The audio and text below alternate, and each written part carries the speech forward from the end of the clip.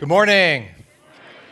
Welcome again to New Life. For those of you who are new or watching online for the first time, I'm Pastor Chris, the lead pastor here, and we're finishing up a series called Experiencing Generosity. And we've heard so far some very helpful and yet challenging messages about giving of ourselves in the area of talent and time and touch.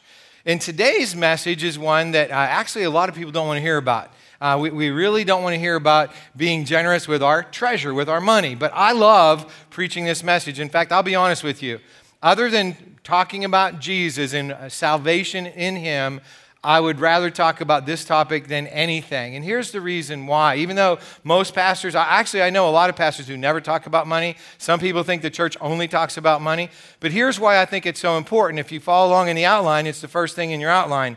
How we relate to money tells us so much about our relationship with Jesus.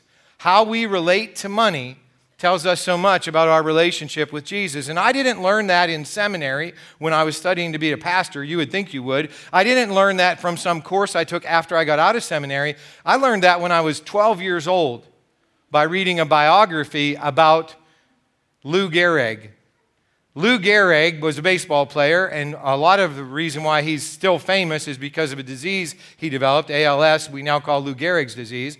But what I learned from reading that biography was that when Lou Gehrig was drafted by the New York Yankees, and he played for the Yankees from 1923 to 1940, he received a $10,000 signing bonus. Now you go, $10,000, like today they get millions of dollars, right? But $10,000 in today's dollars is $150,000. So that was a significant amount of money. And when the reporters interviewed him, they said, "What are you going to do with $10,000? And he said, "I don't know what I'm going to do with $10,000, but I know what I'm going to do with the first $1,000. I'm going to give it to the Lord." And a follow-up question came from the reporter and said, "How can you give away $1,000? He said, "It's very simple. When my dad gave me my first dime, he taught me to give away a penny." That principle, the principle of giving away a tenth to the work of the Lord, is called tithing, or, giving a tenth. And it's a very controversial issue in the church. I mean, it has been for decades, maybe for centuries. I don't really know. It's been a controversy ever since I've been in the ministry, which is 35 years. And the reason it's controversial is people say, well, you realize tithing is from the law of Moses. It's part of the law. And when Jesus died on the cross and rose from the dead, then he overcame the law, and we're not under the law anymore. Well, the truth of the matter is, tithing is way older than the law of Moses. In fact, two things that we often, have some disagreements about in the church these days are marriage and tithing, and both of them way predate the law of Moses. Marriage is actually in the fabric of creation in Genesis chapter 1 and 2, Genesis being the first book of the Bible, and chapter 1 and 2, obviously the first two chapters, and the only two chapters where everything was perfect, and marriage was made between a man and a woman for a life. That's the intention.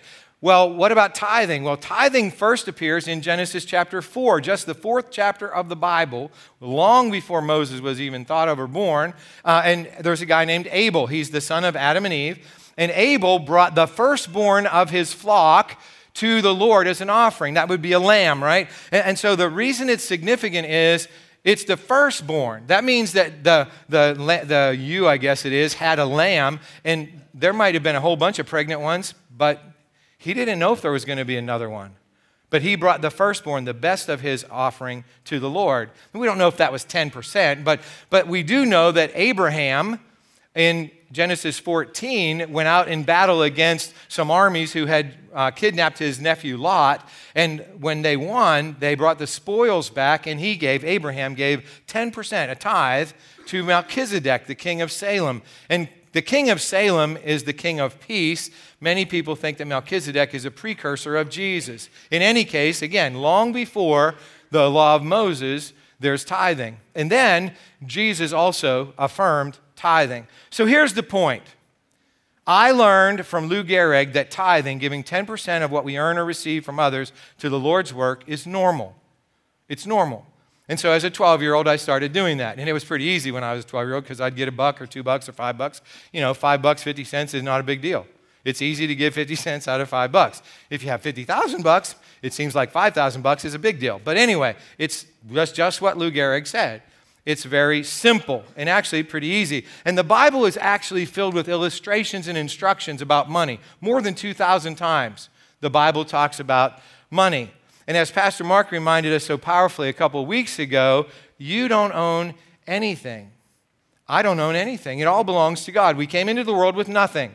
And when we leave, we're going to leave with nothing. The old question when I was growing up was, how much money did Howard Hughes leave behind? All of it. He didn't have any left when he died. I mean, a bunch of people argued over it, but he didn't have any. And that's really the point. I learned that as a little boy because Tom and Bruce Terrell used to come across the street to play with my brother Ken and I, and Tom and Bruce would look at something like my little brother's bicycle and they'd say, "Can I play with that?" And I go, "Sure, go ahead." I don't care. It's Ken's. You see, I didn't really care if he played with Ken's stuff. But as I grew up, I learned that nothing belongs to me, and when nothing belongs to you, it's easy to share it. So a couple weeks ago at our financial foundation class, Tim Goddess, who comes here to New Life, member of New Life, was teaching. And Tim shared that when he was growing up, he wasn't part of church, he didn't know the Lord, and as an adult, he became a believer in Jesus Christ as his Lord and Savior. But he said, even though Jesus was my Lord and Savior, I didn't think he was Lord and Savior of my money. I didn't think that it was like a whole package deal. And so what he said was, I started, listening to Christian radio, and every time I'd turn on the radio, it seemed like they were saying, tithing is an important part of our life, generosity is an important part of our life. And he said, one time there was this illustration, and the illustration that was given was the thing that took him over the top and made him realize that generosity is part of our life as a follower of Jesus. And actually what it was, this story goes, this grandpa went to McDonald's and he bought his grandson a Happy Meal. And so he hands the Happy Meal to the grandson, and of course the grandson opens up and he goes, "Woo, Transformer." That's pretty cool. Anyway, then he gets out his French fries. And the little kid's eating his French fries, and grandpa reaches across the table and says, "May I have one of your fries?" And the little boy goes, "No, they're mine." Now here's the thing. Grandpa is the one who bought the Happy Meal, right? And here's the other thing. Grandpa could have bought enough French fries to bury the little kid in French fries, right? Grandpa doesn't need the French fry. What Grandpa wants the little kid to understand is how much fun there is in sharing your French fries with other people. You see, Grandpa wanted the little boy to understand that when you share, you feel good. Now, obviously, in the story, I'm the little boy. You are the little boy, and Grandpa is God. Now, we're not saying anything like God's old and crotchety, not at that at all. I'm just saying that God owns everything. It's all His, and when He developed this idea of tithing, He did it so we would actually feel good. And that's what Pastor Mark told us about a couple weeks ago. Remember a couple weeks ago when he talked about the whole deal with the amygdala, the little almond-shaped things in our brain, and when we give. And even though I know that French fry is from yesterday, when I gave it to Keena, I felt good. And that's because I know what it says on the label there. It says reheat for 4 years in a microwave. It'll taste just the same, right?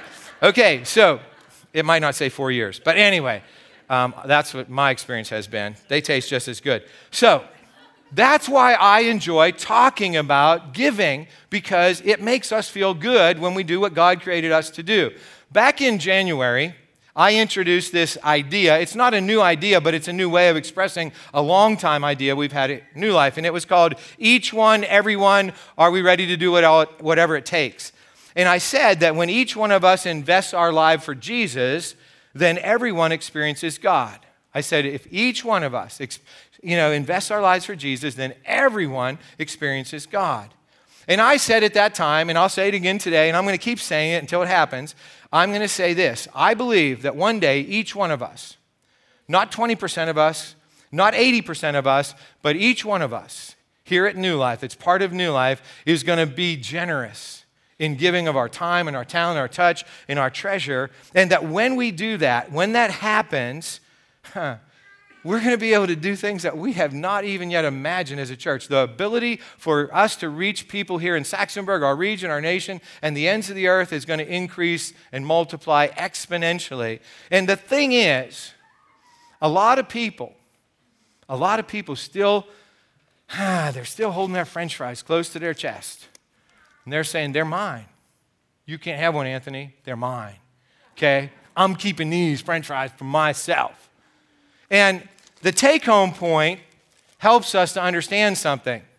People think that God's against us having treasure. He's not against us having treasure.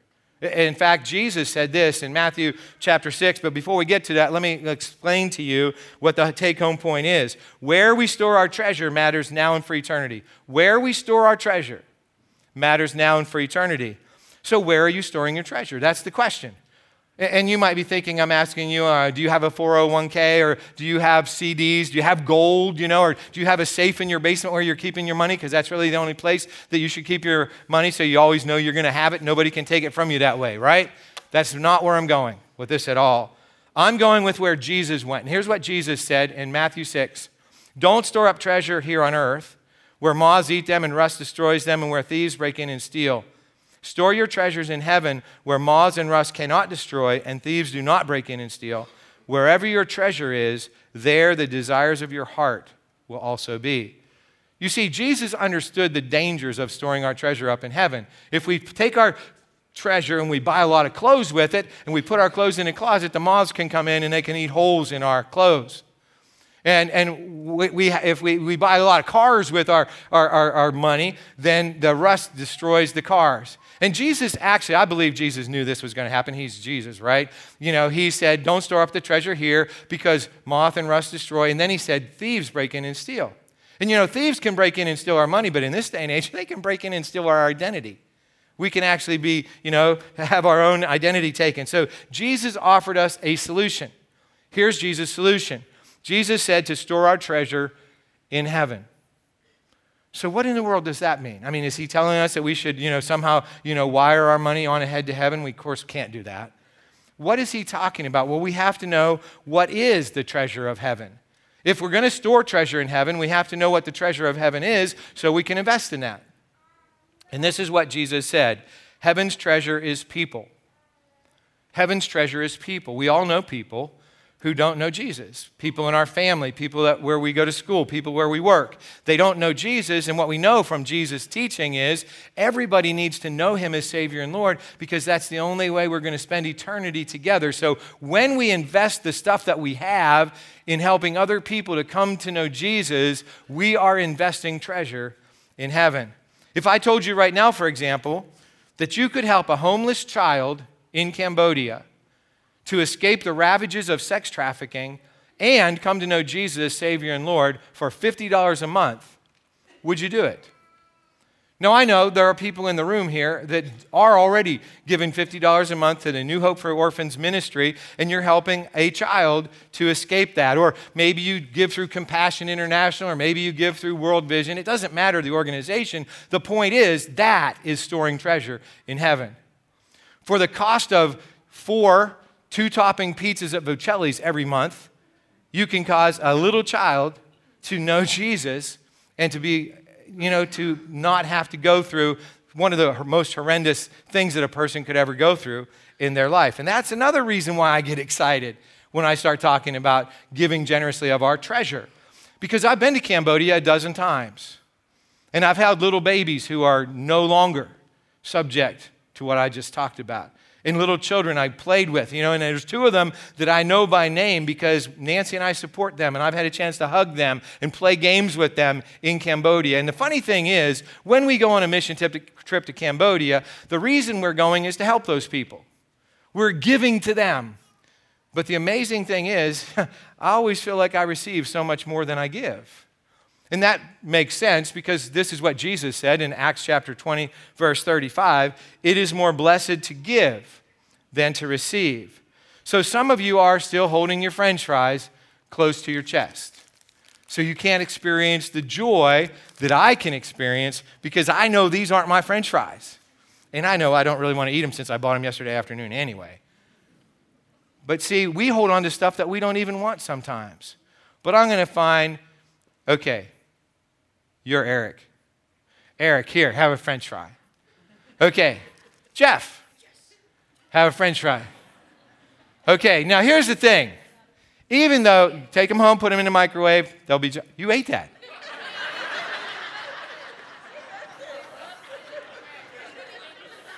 It won't kill them. Okay, we have insurance. So anyway, didn't see that coming. I really didn't see that coming. But anyway, I want you to know something. I feel good right now. And I just gave away 2 French fries. I really do.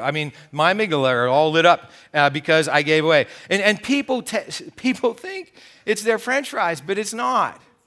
Yeah, I bought them, but the money that I received was a gift from God. Anyway, I have had people all my life say, well, you got to give till it hurts.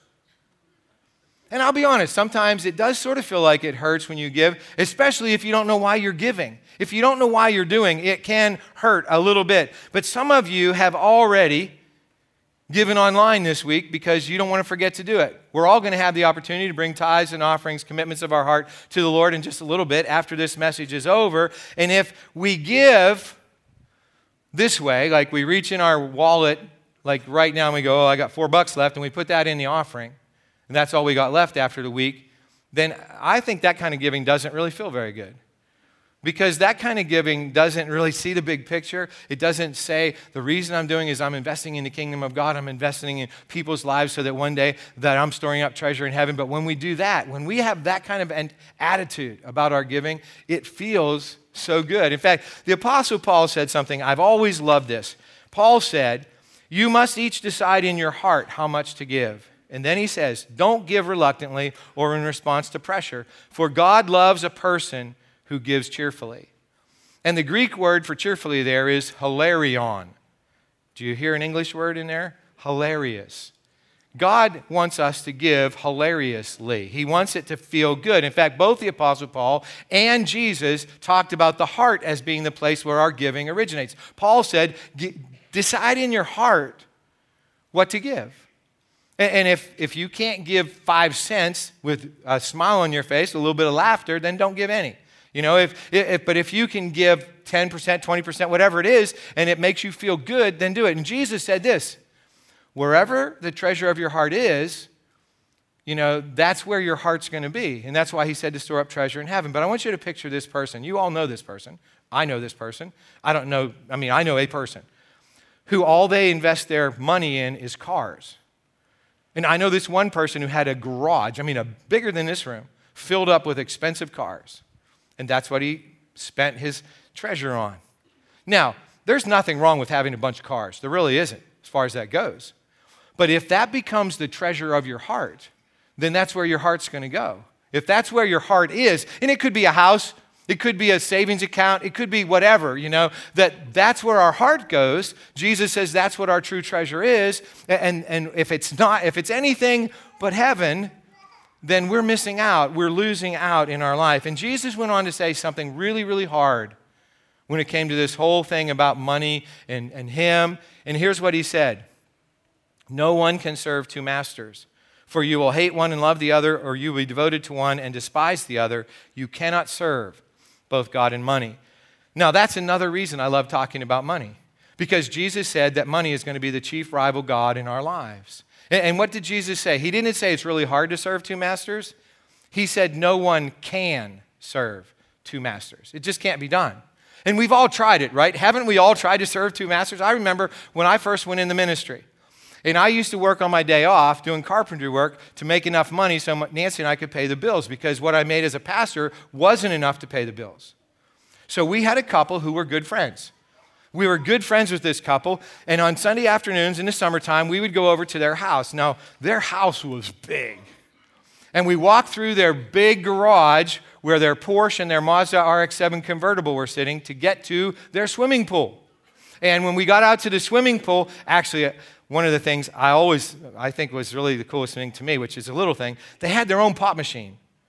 It was like a pop bottles too. It wasn't cans, it was bottles, right? And you didn't have to pay. You pushed the button and it came out. It was so cool. Anyway, I digress. So I'm sitting around the pool, right, on Sunday afternoons after church, and I start thinking this. Why am I doing what I'm doing? Why am I doing what I'm doing? I would like to have the big house, and I don't care about the Porsche. I'd probably just have a Toyota Camry, but it would be new, and I would have the pool and everything. And so I started talking to my friend about that, and he said, you know what? Why don't you just go back to school and become a chiropractor like I am? I'll pay for it, and you can become my partner. And I'm thinking, whoa, that means I can live next door, and I can have a swimming pool, and I can have my whatever, and Nancy can have her, whatever, and it'll be awesome. And I'll be able to give more money to the work of the Lord than I've ever been able to give in my life. And I wish I could tell you that I only thought about that for about 30 seconds, and then I said, oh, Lord, I'm serving you. I'm storing up treasure in heaven, and I'm saving souls. I would never think about doing that. But I thought about it long and hard. I really did. And then something hit me one day. I don't own anything. I don't own anything. And then I thought, I already have a swimming pool. His swimming pool. I don't have to clean it. I don't have to buy the chemicals. I have it.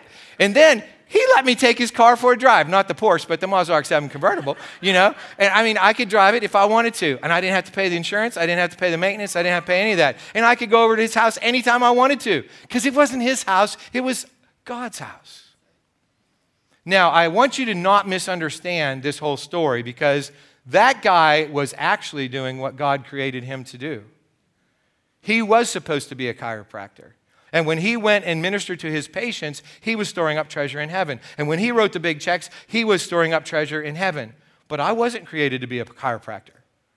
I was created to be a pastor, a preacher, a missionary, an evangelist. That's what God made me to do. And here's something that I know for each of us. I don't know if you're doing what God created you to do. I don't know that. But this is what I do know. There's nothing like serving Jesus as master and submitting all we are and all we have to him. There's nothing like that. You can't find anything like that. And when each one of us in this room, watching online, which means when every one of us does that, what we can do as a church will be absolutely incredible. Now, here's the thing. New Life's already doing some pretty incredible things. From January 24th through March the 11th, there have been or will be mission people going out on short-term mission trips to New Guinea and the Caribbean and Honduras and Myanmar just last night. The team left just last night. And this Thursday, India. Some of us are going to India. So we're already doing that. That doesn't even count the 53 zip codes that all of you live at, and you're going to go out and share the good news of Jesus in your places where you live, locally and regionally here in Western Pennsylvania. And here's the thing. Who would have ever thought that a church in Saxonburg, Pennsylvania would be able to have such an influence? Jesus did. That's who. Jesus thought before the creation of the universe that this was going to happen. And in his closing words, here's what Jesus said when he was talking about treasure and about serving God and all that. He said this: seek the kingdom of God above all else and live righteously, and he will give you everything you need. That single verse has guided my life, my family's life, and New Life for at least the last coming up on 19 years. It's guided Nancy and me for all 40, almost 1 years of our marriage. And the thing is, when we do seek first God's kingdom and his righteousness, he promises to give us what we need. And in my experience, the best thing you can do is wake up in the morning and say, God, thank you. Thank you for providing what I need. And back whenever I was, in Cincinnati, I needed a swimming pool, and he provided it through my friend. I don't even need a swimming pool now because I don't really like being outside in the hot sun, But the point is, whatever it is that God needs you to have and you need to have and you want to have, God will provide it. But it starts with a very simple thing. It starts with recognizing these French fries aren't mine. These French fries are his. And so he will give them through me to somebody else. And if I want to eat a couple of them, which I don't, by the way, Jeffrey, but if I did, I could. I could eat 80% of them or 90% of them or however much percent of them. I really could do that. And here's the thing that I want us to understand. That if you have never done that, if you've never been a generous person, if you've never experienced the joy of, and I would call it the joy of tithing or giving beyond the tithe, I'm going to make a challenge for all of us this morning, and here it is. I'm going to ask you to commit yourself to tithing for the next 6 months. 6 months, okay? Half of a year.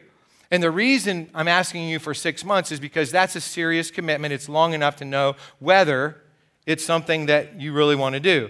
And here's the thing. I don't care if you tithe on the gross or the net. People ask that all the time. Ask God. I don't care. The other thing is, please don't come up to me after church and say, well, that's a Mosaic thing. We don't have to do that. Because I've been giving 10% plus more than 10% since I was 12 years old. I know the joy that I have whenever I give. I don't have, you can argue with me, debate with me, but if you've never done it, you don't have a right to do that.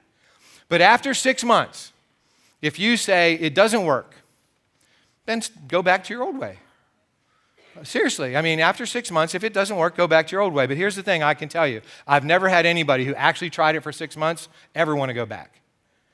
What they say to me is people come to me and say, I used to keep 100% of my money, and now I'm keeping 90%, or I'm keeping 85%. And what I don't understand is I have more now than I had when I kept 100%. How does that work? And John Maxwell told me a long time ago. He said, it's the big shovel theory. I shovel out, God shovels in, God's shovel is bigger than mine. So, that's how it works. God has a bigger shovel than we do. And God will work and bless in our lives. So, if you are willing to do that, if you're willing to just say they're not my French fries, then you can do this week's next step. The next step is the action point, which simply says this: I will offer God the full use of my treasure this week. Now, that's a fun next step. I will offer God the full use of my treasure this week. The reason it's fun is because I know it's not mine. It's fun when you know it's not yours. It's never fun when you think it's yours. What? You want my money? No, he doesn't want your money. He wants his money. You see, whenever you start that change of mentality, not my fries, not my car, not my swimming pool, not my money, it's his, then you can be like I was with my little brother's bicycle. So easy to give away, right? And here's the thing. It's a win-win-win situation. Not just a win-win, it's a win-win-win. Because first of all, you win when you do what God calls you to do. There's just a win in that. Just being obedient to God, that's a win. The second win is how good you're going to feel. I mean, I felt good by giving Jeffrey a French fry. I'll feel really good if he doesn't get a stomachache before church is over. And the third win is the other people. The other people, what they receive. They say, wait a minute, how can you be so generous? Well, easy, because God's generous. And then they don't think about you, they think about God. And maybe they end up in heaven someday, and that's the treasure of heaven. And as we store up treasure in heaven, God is the one who is the biggest winner, because that's why he created us, to be with him and enjoy him forever. Let's pray. Heavenly God, we thank you. Heavenly Father, we thank you so much for your goodness and love. We thank you so much that you have given us every good and perfect gift. And we thank you today that you have shown us how important it is to put you first, to recognize that everything is yours. And God, as we consider how we can be generous or more generous, God, pour your Holy Spirit into us. And I pray for anybody who's watching online or anybody who's here in the room today who's never even trusted Jesus as Savior and Lord, that in this moment, each of them would say, yes, Jesus, I need you. I know that not only do I want you to be in charge of my stuff, I want you to be in charge of me. I want you to be my owner, my master. That's Lord. I want you to be my Savior and save me from sin and death. And God, for all of us who have already done that, I pray for a new measure of your Holy Spirit to allow us to be joyful in giving, to allow us to be generous with our time, with our talent, with our touch, and with our treasure, so that we can store up treasure in heaven, so that one day we'll have people greeting us in your heavenly streets saying, thank you, because of your generosity, I'm here today. God, we thank you for all of these things. In Jesus' name, amen.